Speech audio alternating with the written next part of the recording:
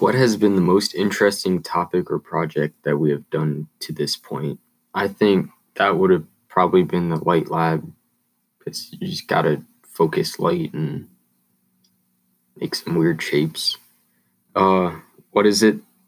What is something that you have used outside of the classroom from the class?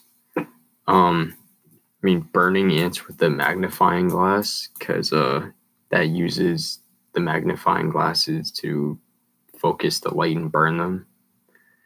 Uh, what would you like to learn in the next quarter? Uh,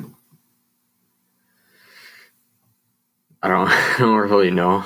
I don't have much of a aim for the next quarter. Answer.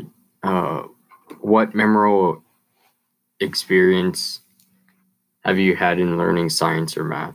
This would probably be Mr. Green and Mr. Grath teaching us about dumb stuff, but how to eventually do the projects and what they're teaching.